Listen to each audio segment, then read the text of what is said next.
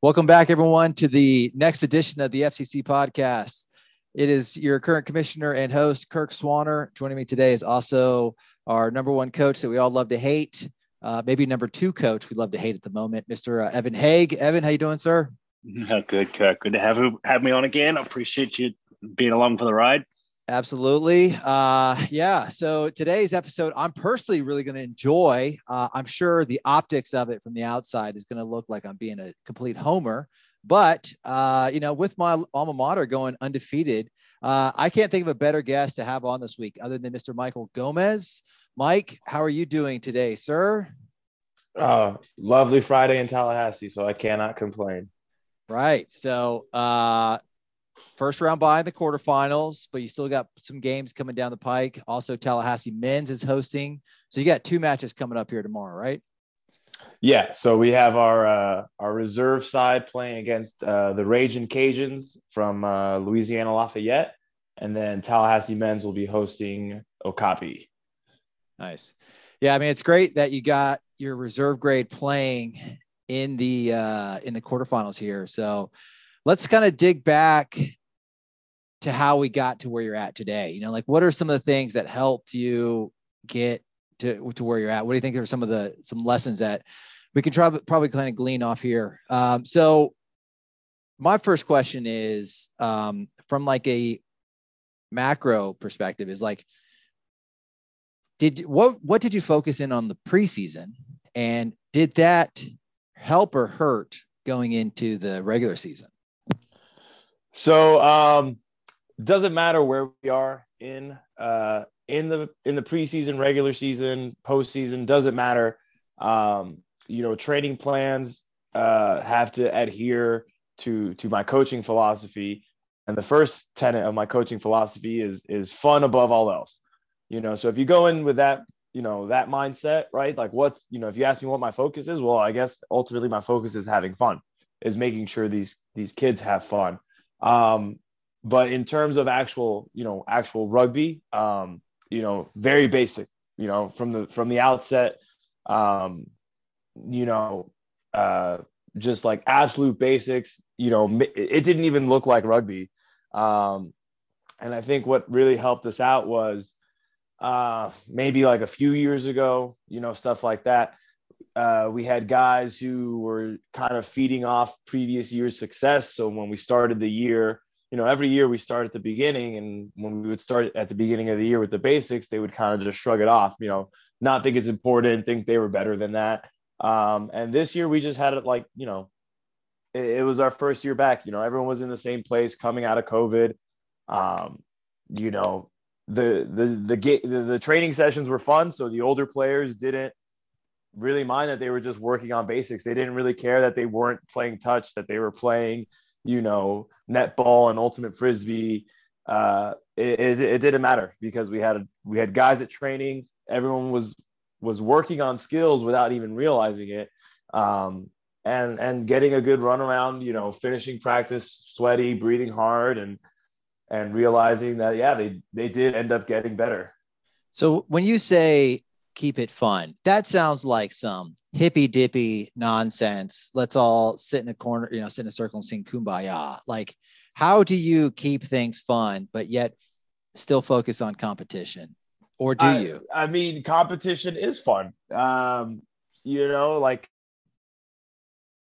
if you tell someone, hey, come out and play rugby, you're going to be throwing a lot of stuff at the wall. But ultimately, you're just going to be throwing guys who have fun by playing sports, have fun by being outside, So by fun, you're not mean like they're still losers, right? Like you're just putting constraints into like more right, like game type situations, opposed to drills where there's outcomes, winners and losers. Exactly. Yeah. So, I mean, and coaches, feel free to steal this. But like something that was very, something that was a staple of training in the preseason was grids. And basically I just made 10 by 10 meter grids, 9 grids total, so that there would be 8 squares and then 1 in the middle. And I would have 4 players per square. So if sometimes we had trainings with more than 32 players, and I'd have to add on like a couple extra squares to the grid. But for the most part, right, like I would be able to stand in the middle grid and be able to see all 32 players in action. And I mean, something as simple as just, all right, grab a partner and you guys are gonna wrestle. We're gonna do different wrestling drills. And it's competitive. You're competing physically against another human being. But I mean, it's also fun. It's like, hey, like let me see if I can get this guy's hands out from underneath him and get him to fall flat on his face. But it is competitive because you don't want the same thing to happen to yourself. But I mean, just like the amount of drills that we did in grids we did almost everything in those grids to start off with. I mean, kids learned how to tackle in those grids. They learned how to pass in those grids. They learned how to ruck in those grids. They learned how to maul in those grids. And by keeping it just like 4 guys, it was like, all right, like person 1, pick up the ball, run into that person at the other end of the grid. And then other 2 guys, you guys got to recycle the ball. And then we would turn it into 2-on-2 games, 3-on-1 games, and just keep it in the grid, keep people moving. It's not fitness if there's a ball involved. So yes, the competition is what drives the fun, right? But people aren't going to be competitive unless it is fun. So the big nugget that I took out of there was 32 kids of practice. That's a dream for a lot of us.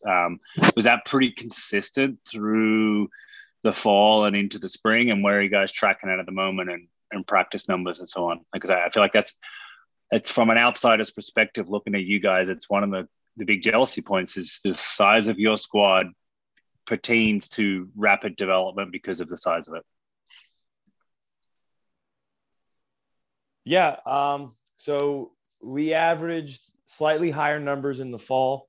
In the fall, we had 65 different people attend training, whereas in the spring, we've only had about 55 different individuals attend training. But average numbers, around the 30s. It's pretty good. And you're taking stats every day, right? Yeah. Yeah, I take attendance every single day. And then what about the cats that don't show up to training? What do you do there? So, yeah, funny enough, I mean, there was one guy who showed up one day, and kind of had my eyes on him. I was like, all right, like this guy is getting it. He's got good size, he's got good skills, and he just kind of up and disappeared. So I sent him an email like, hey, let me, we'd love to have you back out. What's going on? He didn't write me back. So I actually sent him another email again. And, he responded, said, oh, hey, I'm sorry I didn't reply. It's just hard for me to get a ride out there. And so I asked him where he lived. And sure enough, like there was, you have those guys who are at training every day early. And he just so happened to live next to one of those guys. I said, hey, Jackson, can you give David a ride to training?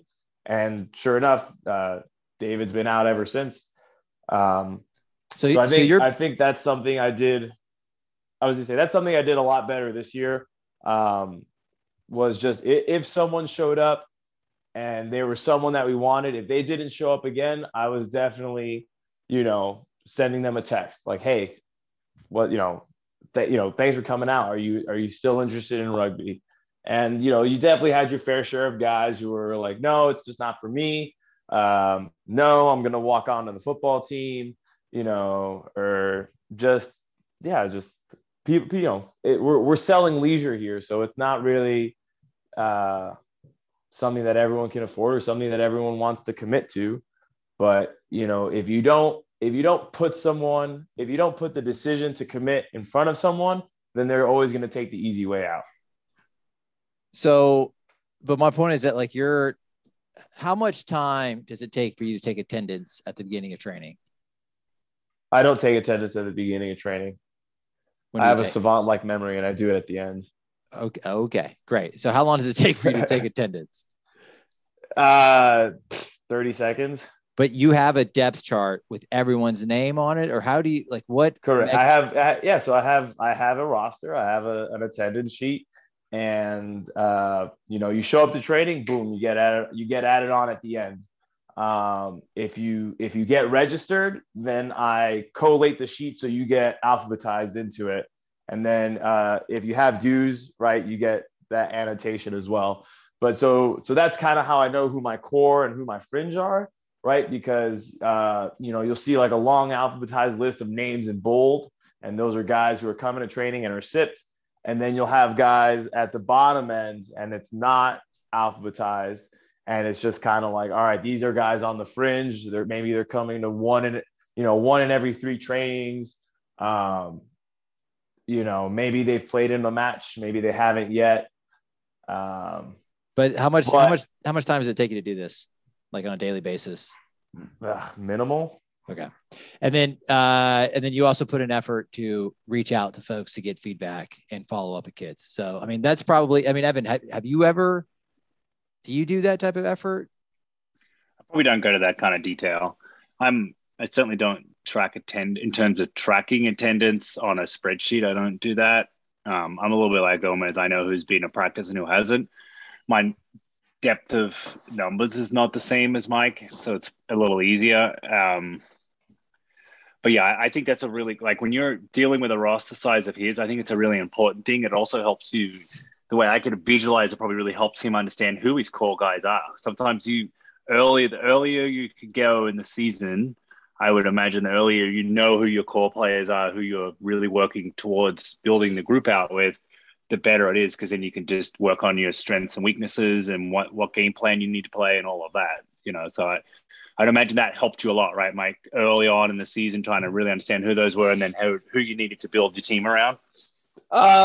Yes and no, because yes, you kind of recognize, all right, this is who's back, but no, because if you looked at our selections from the fall to our selections in the spring, I mean, it's quite a stark difference. I mean, we had a couple guys who graduated in the fall. We had a guy go study abroad in the fall. We had guys who played in the fall that just said, hey, like, I'm done. I don't want, thank you, but no.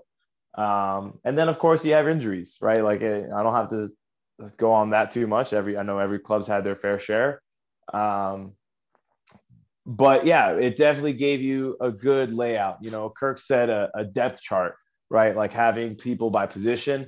That went out the window. That one, I did have a depth chart, but that one went out the window after 3 weeks because, all of a sudden your fourth prop turns into your first lock, that flanker becomes a center, that wing becomes your fullback, that, we had guys listed at wings that have now been playing 9, 10, 15, the most important spots on the field. But it did definitely help me get a look at my spine, like my 2, 8, 9, 10, 15, which we're pretty fortunate that our 10 and 15 are 2 guys who have been playing here at Florida State for 4 years. Our 2 is a 3rd-year player. So when half of your spine are guys who've been playing, who played with you during the COVID year, it was easier to build around them. And then, with your forwards, you just kind of, you throw stuff at the wall, you experiment, you put guys in positions to succeed. And then you just push that development. You push that development and try and forge a better team. So my $1 million question is, you guys have the best defense in the league. What are some of the secrets, the Mike Gomez juices that you can tell us all about? What really formulates your kind of defensive work? Because that's honestly pretty obvious through your results. I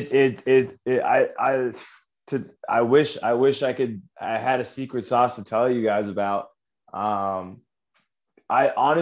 believe it's just a product of the competition and training, because guys know that they're, I'm not, hey, if you can make your sticks and tackle for 80 minutes, you've got a spot on the Michael Gomez roster. You're an incredibly skilled player. You have great fitness, but you're out there grabbing people's jerseys. All right, get some minutes on the reserve grade side. Show me that you're willing to put the shoulder into people. and bang, you're going to have the results you see. So I think just, selection criteria is what kind of, puts the guys out there. I'm confident in the tackling ability. I'm confident in the physicality of the guys that I'm going to put out there. And if I'm not, then I'm going to put them in a spot where they might not be as attacked as much. But I mean, when you're 10 and 15 are the ones calling things out, right? Again, it helps that they're both 4-year players at Florida State. Ryan Falsaway played with the Cape Pirates here in Florida. Kieran O'Keefe played out at Golden Gate in San Francisco. So I can't say I've been, their only rugby coach, but they've had a chance to grow and develop and they've had 4 years of what you expect. And I think that's a really important factor there. It's like, I'm sure they're able to help communicate to the players what the standards that you expect out of a player that wants to play on the first team for Florida State, and and I've spoken to you on a Friday, or it's probably more like a Thursday, a selection. You said, we had a selection meeting. Like, so who sits on your selection committee? Do you have a formalized way that you like to do it? Like, how does that work for you guys? Because you're such a deep roster, it's probably going to be more of a challenge than anybody else. Yeah, a lot of coaches complain about injuries and unavailabilities, where to me they're kind of a secret blessing because they let me go to bed earlier on Thursday. But the selections meeting, ever since I've taken over as coach, selections are Thursday nights after training with all of the coaches that are involved. And we just sit around and we bounce ideas off each other. We have the attendance sheet up. So it's like, hey, this guy was there all week. This guy was only there once, but he's paid his dues. So it's like, okay. So then we just kind of go back and forth, and we fill stuff out based off of what we need, based off of what we have. And again, and then also something that is, I talked about, like, hey, if you can hit, if you can make your tackles, if you can play defense, you have a spot. But something else that I talk to the players a lot about is functional roles. And I say, hey, if you want to find yourself on the field, you got to start filling out some, the more functional roles you can fill, the more likely you are to get on the pitch. Like, all right, you're a forward, you can jump and lift, as well as, run the whole type 5 in the scrum. Like, you're probably getting on there. All right, you can only jump, you can't lift, and you can only be a flanker. All right, maybe, again, let's get you on the reserve grade side. Let's get you some meaningful minutes and start, adding tools to your toolbox. So yeah, when we do our selections, we just think about that. Like, who are we going to, who's going to be our reserve, number 16. All right, well, who can do this? Who can do that? If this person goes down, how, what's our substitution policy, stuff like that. And yeah, having that depth and competition makes it really hard to make selections. So, it's interesting you're bringing up, like, your messaging to the players is saying that you've got to be able to hit, right? Like, that's one of the things that you value a lot, right? And then, I say that your messaging has to be consistent, and then your messaging also needs to be in line with how the players are actually going, right? So then you can't sit here and say one thing without being able to crunch film and make sure that's actually happening, right? So how much film are you watching, and then, like, are you then crafting your messaging back to that, or you have your game plan and then you're just looking for that in the film and you're giving feedback to the players, right? Because if you're saying one thing but it's not actually reality, like, you're going to lose players, right? So, yeah. So how much film do I watch? Like, not as much as I should. I would say the most I've watched one match would be like 3 times. And honestly, my biggest weak spot is maybe film editing, right, being able to come up with a comprehensive film session. I did that one time. It's tough. It's not easy. Yeah, it's really tough. It's really tough. But what I have been able to do is specifically text individual players like, hey, look at this timestamp, look at this timestamp, look at this timestamp. So I had a guy that I was like, hey, you're being too timid on defense. And this is coming from one of our bigger guys who does lay the wood on people and is really strong. And he's like, what do you mean? And I'm like, well, look at these 3 clips and tell me what your first action is when the ball comes out. I'm like, sure enough, you'd see the ball get spun out and his first step is sideways. I'm like, that's your football habit. You're slow playing to the ball. I need you to come up. And he was just like, well, what do you mean, coach? Like, even if the ball's going away from you? I'm like, yeah, your first steps need to be up, and then you can start shifting out because, then we'll start suffocating them on defense. And then when they come and, when they get scared of seeing the other guy out there, they try and cut it back. Rather than cutting it back to you on flat-footed, you're up in their face. And he took that with him, and you could see in his progression that, like, yeah, he was coming up more.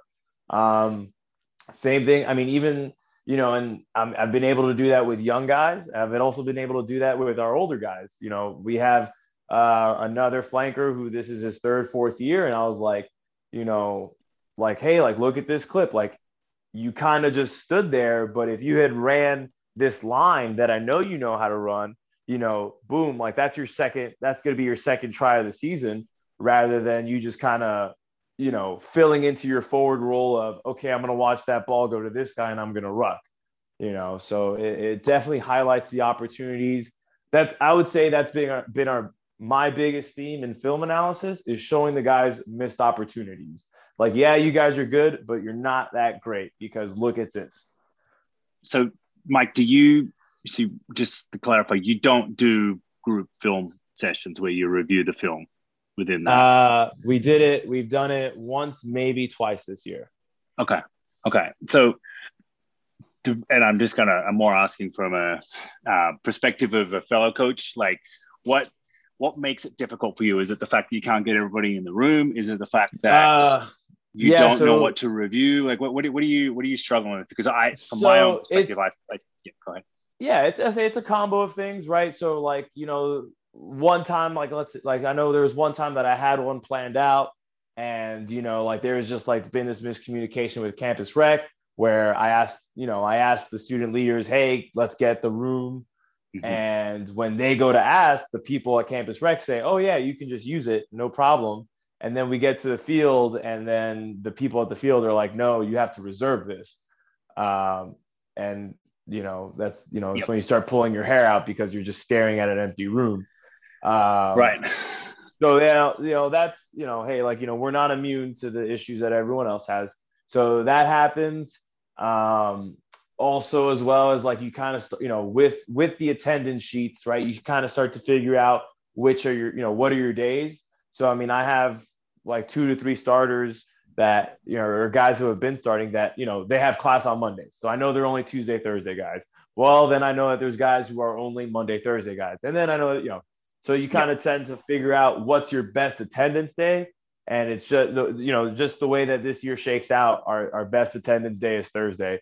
And, maybe I could do a film session to start that day off. It's like, hey, look, this is what we need to work on from last week. But honestly, by the Thursday before Saturday match, everyone's already forgotten about it. Yeah. We also do specific, like, sports psychology, mental skills stuff on Thursday with our consultants. So, I mean, if we did a film session plus that, you're looking at maybe just over an hour of training on a Thursday. And, that's your install day. That's your prep day. So really, it's just kind of just a focusing on picking and choosing what you're going to do type thing. Evan, when you do film, you do it remotely, don't you, on Mondays? I used to, and then we got rid of it because it's the same story as what Mike's talking about. It's attendance, finding the right time. To be honest, the biggest factor on time is me. Having a baby sucks up the most amount of time, and I want to spend time at home with my family. So I pick and choose my moments. So what I did this year, because I find film as a group to be one of the most beneficial things that we can do, because it's what's coming out of my mouth and what's coming out of my brain. I think it's going through the players, is not, but then if I can illustrate it on film. So what we did is the Tuesday after practice, we'll watch film, and quite often I'll have the opposition's film, because this year's been great about sharing, and we'll review their film, and then we'll review our film. So we'll review it in the context of, hey, this is what they do. this is what we did wrong this last week, so this is what we need to adjust around that. And to be honest, we didn't even do a lot of film review until probably the Florida State game, which was it was a really difficult game for us, but it was a great reviewing game for us to read and assess. And that's when we could really double down, and because film is really about refining some of the components and getting some of the processes in place. So I just found after practice, we just did it, and whoever showed up. And the people who got the most benefit out of were the people that were there. And I felt like it was very needed, but I'm also very specific in my film. The thing I hate the most is sitting there and pressing play and then stopping the film and going, okay, yeah, look what we did wrong in this play. Look what we did wrong in this play. Look at these improvements. I just pick out 5 attacking things, 5 defensive things, 5, maybe I don't even worry about set piece, because set piece gets dealt with individually. And those kind of components that we just break down the timestamps of those, I can get film done in 30 to 40 minutes with all the talk and all that. So the timestamps is the critical one. So if you write your notes, timestamps, point out the attributes that you want, point out the things that the opposition are likely going to deliver in this next game, and you can really make it a very beneficial thing. Yeah, what I always found hardest about doing film sessions was that, I had to watch the film like 3 times to do it at, like I watched it the first time. Yep. I watched it the second time to get timestamps, and or I watched the second time to get like tendencies, and then I go back and watch the third time to get the timestamps of those tendencies, and then I go cut it. And like a 10-minute film session would be a 45-minute chat. Yeah, and that's pretty much so I call it watching it for content. So you watch the first game to relive the moments, get the feelings, make sure that what you remembered out of the game. I didn't write notes. I talked to my coaches after the match, and I go, what were the 3 or 4 things? And we just have some notes on that. And then I go back. I'd like to hit it on Sunday, but it's usually Monday at some stage, and I'll review it, pull it apart, review it, write down notes, post that, and then I'll pull it apart. And then usually Tuesday, right before practice, I'm banging out my last third one, skipping through the parts that I know that I want to get my timestamp. So like, there's no way, like Mike, you're saying you watch 3 times. 3 times is a luxury. We don't have time like that. So it's basically, it's everybody watches it for content, and then it's like trying to pull it apart, because it's in an ideal world, we use quick cuts, which can be coded, and we're still working on that. So one of my assistant coaches can code it so we can go to every single line out and just hit line outs, and every single one of our line outs can pop up, and we can quickly review those and see our tendencies, and we can do all of that. How much we actually utilize that is pretty minimal at this time, but it's a nice feature for us to have if we want to have it. So like that's what coding does. But the reality is when I watch it, half the time I'll just rip it kind of timestamps, and I'll just go to that film during the meeting to that exact timestamp that I want, because I have no time to cut it or edit it. I just write down the timestamp. So my other question for you, Gomez, is so obviously really good defense. Like from the season, again the whole macro perspective, like what did you focus on first, right? Like you could, because you're not going to put the entire complete package in week 1, right? So like, did you have a plan of like what you want to do the first, like what you wanted to have accomplished in the preseason, what you wanted to accomplish the first couple of weeks? Were there times that you wanted to be peaking like before spring break and then now going into the play? Like what did you have like a macro plan for the season? Yeah, I would say I had more of a macro plan for the preseason, right? Like, it's like, okay, skill buildup, introduction of macro concepts. But the biggest thing is just being organized in what it is that you want. So, I came up with, like we had an attacking structure, but then on top, but really, we had our attacking structure. Yeah, sure. We had our defensive structure, but what we had behind those was our principles of play.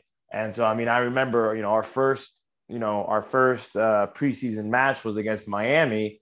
And with the first grade side, I said, all right, this is going to be our first principle of play. And, we've got 3 or 4 other ones, but we're just going to focus on this first one for this week. And then, then all of a sudden you've got a second preseason match coming up. And you're like, okay, look, and that's actually when we had our big film session. And afterwards I said, hey, look, like this is when we did our first principle of attack really well, really bad, really well.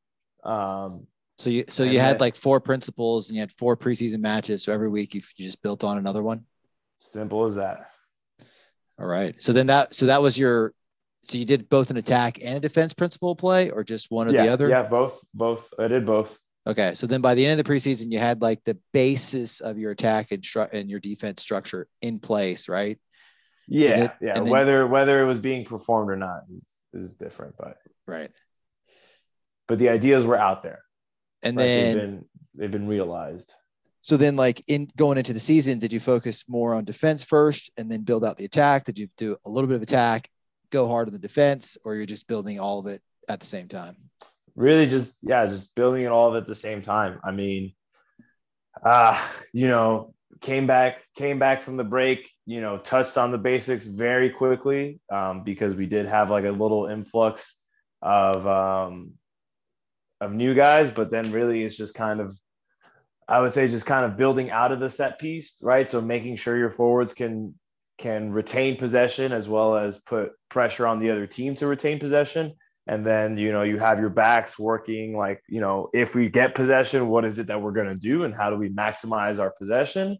And then you just put it together and you have the kids play each other and put them in situations constantly where they have to perform and where they have to perform under pressure. Nice. So then, how do you help replicate pressure in training? Give real life consequences. Just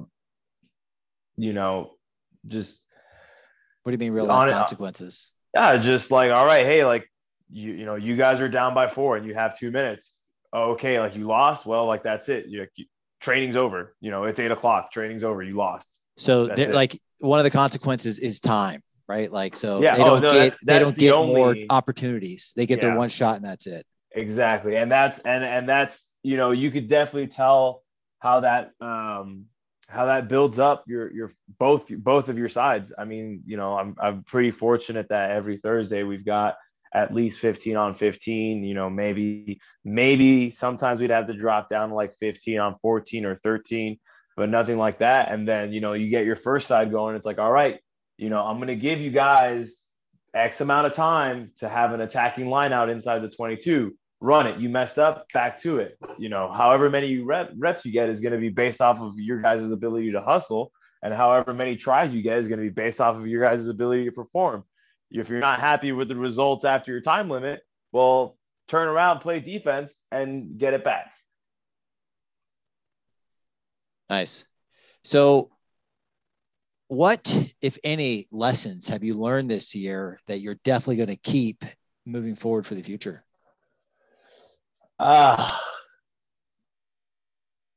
That's a good one. Retention starts with myself. I think that's a big one. I mean, elaborate. What do you mean retention starts with yourself? Retention starts with me. If I notice that if someone comes out to training, great. Whether it was a social media post, whether it was a recruitment fair, whether it was one person talking to another at the gym, something brought them there, and I have to be the reason why they stay at first, right? Because we can talk about culture, we can talk about camaraderie, we can talk about the brotherhood aspect of rugby, but I mean, I know the 3 people in this conversation, as well as anyone else listening, knows that you don't join a brotherhood on day 1, right? You don't become a part of a brotherhood on day 2, day 3, day 4. So your training, you're talking about like the trainings that you're running. So they need to be fun and they need to be engaging. That's what you mean by retention starts with you? That, as well as, I mean, even if I had a shitty training session, I need to talk to those brand new kids. I need to find out their names. I need to find out where they're from. I need to find out what their interests are, what they're studying. When we took our bus trip down to FAU, the guys were blown away because I named it was a 56 passenger bus and I named every single person and their hometown. And these aren't 30-minute conversations we have with each person. Brand new. No, right? No. 30 seconds. I mean, we call them micro interactions for a reason. It depends. You might have a talkative guy. You might have a guy that you feel like you really need to talk to, like maybe someone who is struggling mentally, someone who is a little quieter, who does, you kind of need to pull their teeth out a little bit to get them to talk. But yeah, I mean, these are I'm having multiple conversations like this in the 20-minute lead up to training and the 20 minutes after training. I'm having at least 4 or 5 of these conversations. What's a lesson that you learned this year that you're not going to take forward? Like what's something that you tried to implement, didn't work, and you realized it and you're not going to try that again? That's a good one. You really got me thinking. Off the top of my head, I mean, I just know that there are things, like there are drills we've tried, they just get thrown out so quickly that they don't even stick in my head. I don't even, the bad stuff, you don't kind of remember it because you try and remember only the good to carry forward. But things not to do.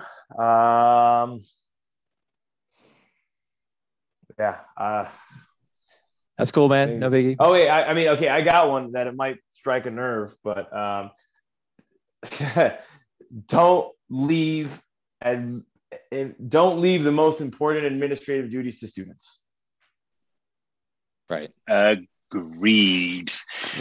Field requests. Scheduling. I'm sorry. I'm going to go off on a little bit here, but absolutely not. Like, absolutely not in a million years should you let students who have never planned a macro schedule for your team decide the macro schedule for your team by setting up your preseason. Amen, Mike Gomez, speaking the truth. The students are not allowed to touch my schedule one bit. So no way. It's not their fault. They just don't know. And they don't know. The biggest issue with students is you tell a student, hey, we're going to play 2 matches, A side, B side. What's the first thing out of the mouth? Oh, I don't know if we have the numbers for that. Bullshit. You got 30 guys, you got 2 matches. Yeah. I can't tell you how many times I've almost had students, whether it be on our team specifically or another team, almost cancel a B-side match. Yeah. So let's talk about develop. You have a question, Evan? No, I was just going to say amen to that. The understanding that we lost B-side games at the beginning of the year because the students were like, I didn't think we would have B-side games, so they didn't book the field for that full amount of time. I'm like, oh my goodness. Like, I literally have to hold your hand. This is the exact time that I need people here and here. So I forgot about that. But the year off for COVID, Mike, coming back, just some of the things where you just got to stay on top of them. It was mind-boggling this year. So let's talk about development, right? Your reserve grade side. Like, did you have any games this year where you didn't play 2 games on a weekend? No. And then how much stock do you put in the reserve grade? Like, how much do I invest in them? Yeah. They got a brand new set of kit this year. So like when you're at just for the emerging side. Nice. Yeah, they look sharp. They're all garnet. When you're at training, right, you got your 2 hours, whatever. How much time are you spending improving the first grade, and how much time are you spending improving the reserve grade? It goes hand in hand. Any time spent improving one, you're improving the other. With your reserve grade side, maybe you just need them to work on structure a little more. Maybe you need to pull aside certain individuals to work on skills a little more. But ultimately, by the time you're in the spring, yes, your loose head prop might get better should get better at passing from doing it more often. But ultimately, you're not trying to improve him to make that 20-meter skip pass, right? You're improving him to be in those functional roles that he needs to fill for the reserve grade side. And as your reserve grade side gets better, it's only going to push your first grade side to get better because they've got competition now. So it really goes hand in hand, I would say. Would you outsource the coaching of the reserve grade to your assistant coaches, or would you? No, I was going to say I've been very blessed to have the assistant coach I do have in Austin Morris, but it's just right now it's just him and I out there, and on some days it's just myself. So there is no, we've had very little time of just, okay, first grade guys, you go over there and work on your stuff. Emerging guys, you go over there and work on your stuff. Yeah, the point I was trying to say is that I was trying to see if I get you to draw it out of you is that if you focus on development right? Like one way of moving a club forward is to just be developmentally focused, because if you get the lower guys moving up, it's going to push the top end guys and they'll have to get better or they lose their position. So like, instead of just thinking to myself, like we're going to get better. And the way we're going to do is I'm going to focus all my energy on the first grade to make them better. You could take, like when I would coach, I would literally spend 70% of my energy on the reserve grade and 30% on the first grade. And I'd let the assistants deal with the first grade because first grade's easier to coach. And I'd spend all my time in the reserve grade, and I would literally only focus on the first grade in competition in playoffs. The rest of the year was all development, and I never stopped on that. But I didn't know if that you still do that or yeah. Yeah, I definitely give more of my individual attention to the younger guys. I would agree with that. Absolutely. Yeah. But I wouldn't say it's entirely, you can't ignore your nuance. First grade side. Yeah. Totally. Nails used to have a talk where he was like, all he wanted to do was make the entire club like 1% better every day. And if you could do that, you'll move the entire club forward instead of just focusing on the top tier and trying to make them better. But and that's part of, I'll say that 1% is part of my messaging to the players. I say, hey, how do you get twice as good as you are now? Make 100 things 1% better. And if you have that sort of phrasing, getting better, the smallest improvements will have the biggest change. Then all of a sudden those older guys are more willing, I would say, are more enthusiastic about the drills that are, might seem too basic, but no one should be better than the basics. Right. Yeah. Keeping the first grade guys focused on improving basics is like pulling teeth. So, all right. We're going into the playoffs here this weekend. So, like really interesting matchups. I thought the year actually was fantastic. I pulled some of the scoreline differentials and did some statistics. So this year in the FCC was by far the most competitive season we've had. 25% of the matches were determined by 8 points or less. 50% of the games were determined by 12 points or less. So that scoreline differential is much, much tighter than it has been in the past. When I look at the rest of the other half of the matches, 75% was 22 points. And then the biggest one we had was a 38 point. So what that kind of says to me is that when teams handle pressure, they can stay in the game and we can be tight, but it seems to me like some of these games kind of slipped away. So I don't know if that's an issue of like injuries, which happened a couple of times, or if it's like teams not being able to handle pressure. So I think it's going to be interesting here going to the playoffs to see teams how they actually handle pressure, like knockout pressure. But yeah, so like in these games going into the weekend, Gomez, who would you least like to be this weekend? Like which coach, who do you think has the hardest matchup on the weekend? Oh, that's so tough. Honestly, I think, I have just the utmost respect for all these teams and the work everyone's been putting in this year. This has by far been at least my favorite year to coach. And I say that regardless of what our wins and losses would have been. But yeah, anyway, these playoffs could have shaped out. It is super exciting. UNF versus UF, right? Like maybe, I had UF ranked super high in that coach's poll. Maybe their win this year is that upset. They played that last game tight, so I like they were winning at halftime. I heard they were winning at halftime,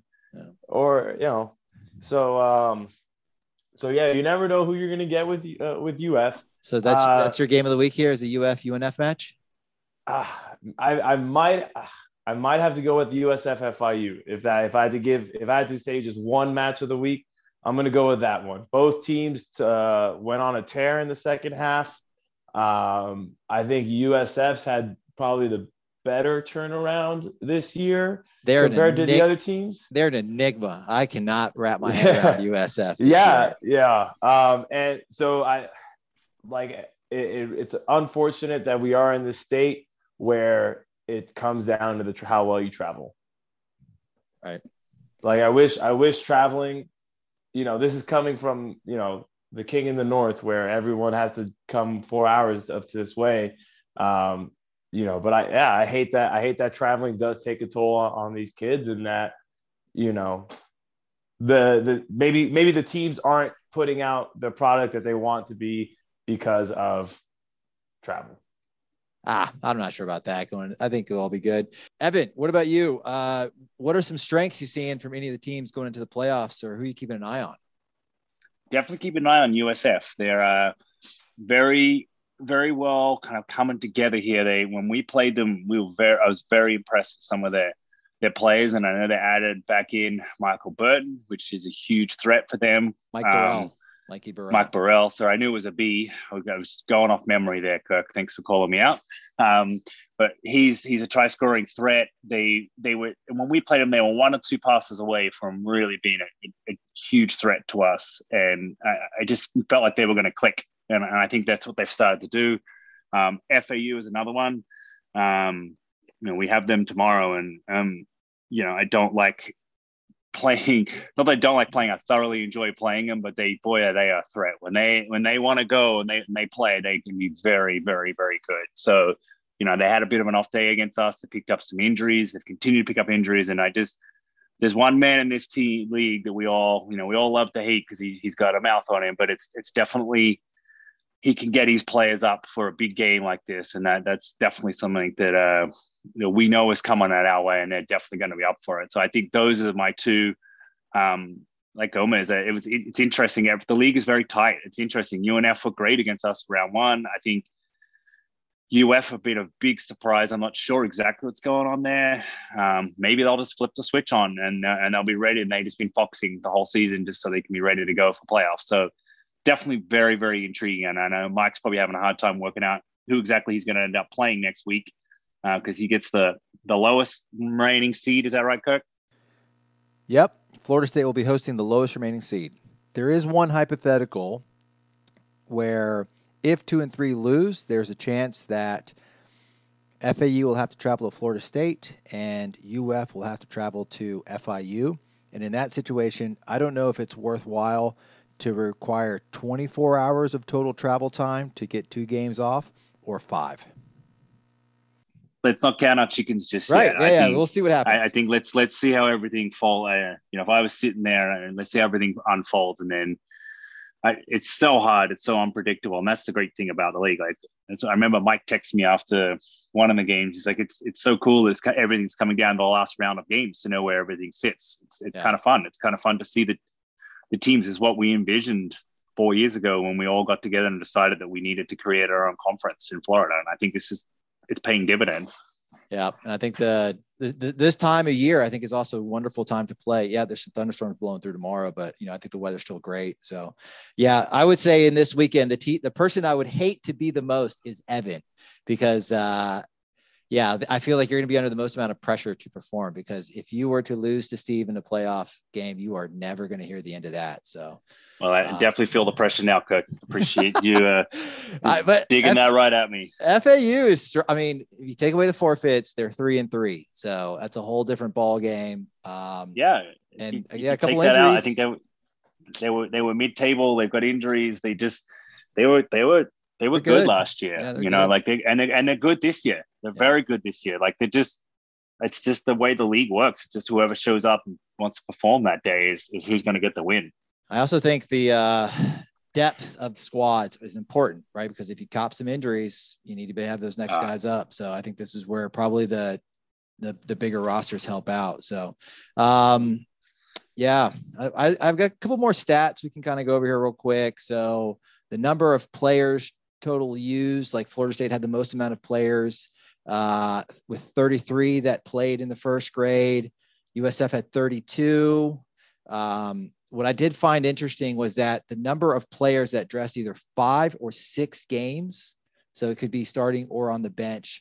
The teams with the most amount was UCF with 16 players that played in 5 or 6 games, and Florida State with 18. So to me, that seems like you guys had your teams kind of settled more so than others, maybe not injuries, this and that. So the other stat I found interesting was I actually asked everyone the average attendance rates at training. And so what I found interesting was that the Florida State averaged about 32, and they used 33 players on the first grade. So those numbers are roughly the same.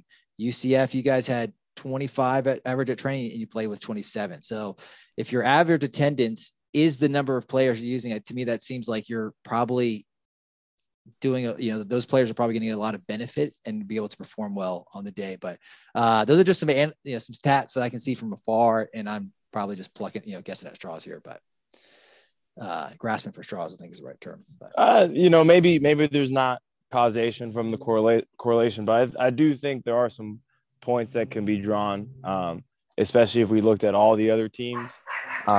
Because I'm sure Evan has it the same way, right? Like 25 and 27, and I'm 32, 33.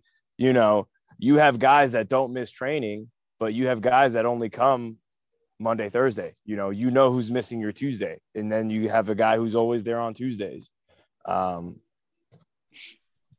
that's exactly how it works. It's just class schedules, and our class schedule is the worst because we practice 4 to 6. So it's a prime time for that, and people go work, all kinds of stuff. So it's just the kind of the way it works, and that is spot on. Like, terrible time. Yeah, it impacts. That's why I 100% believe that's why we sit at the practice numbers and the roster size we do, because of that time slot. So it's extraordinarily difficult for the students. They try to manage it, but again, if a class is only offered at that time, this class is only offered at that time. So it definitely impacts what we do. I definitely believe with you, Gomez, too, is that like those numbers, the average that go to practice and the average the amount of players that you use. And I don't use players that don't come to practice. Like they have to come at least once a week. Like that has to be a minimum. Months about 3.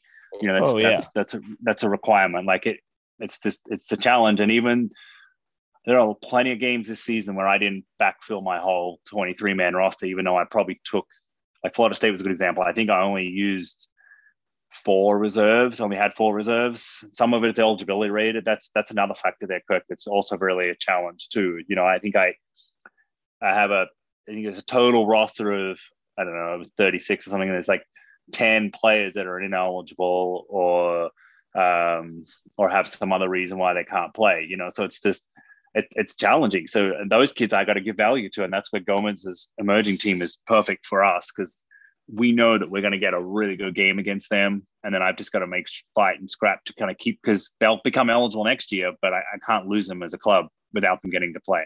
Yeah. Speaking of next year, so Gomez, with Falzoy and O'Keefe, they're seniors. Assuming they're not around next year, are you already planning who's going to be those replacements in the spine for next year? Is that Osher Steele and Gabe Lopez immediately come to mind. Okay. I mean, come on. No, come on. So you got like next year's spine already kind of penciled in. With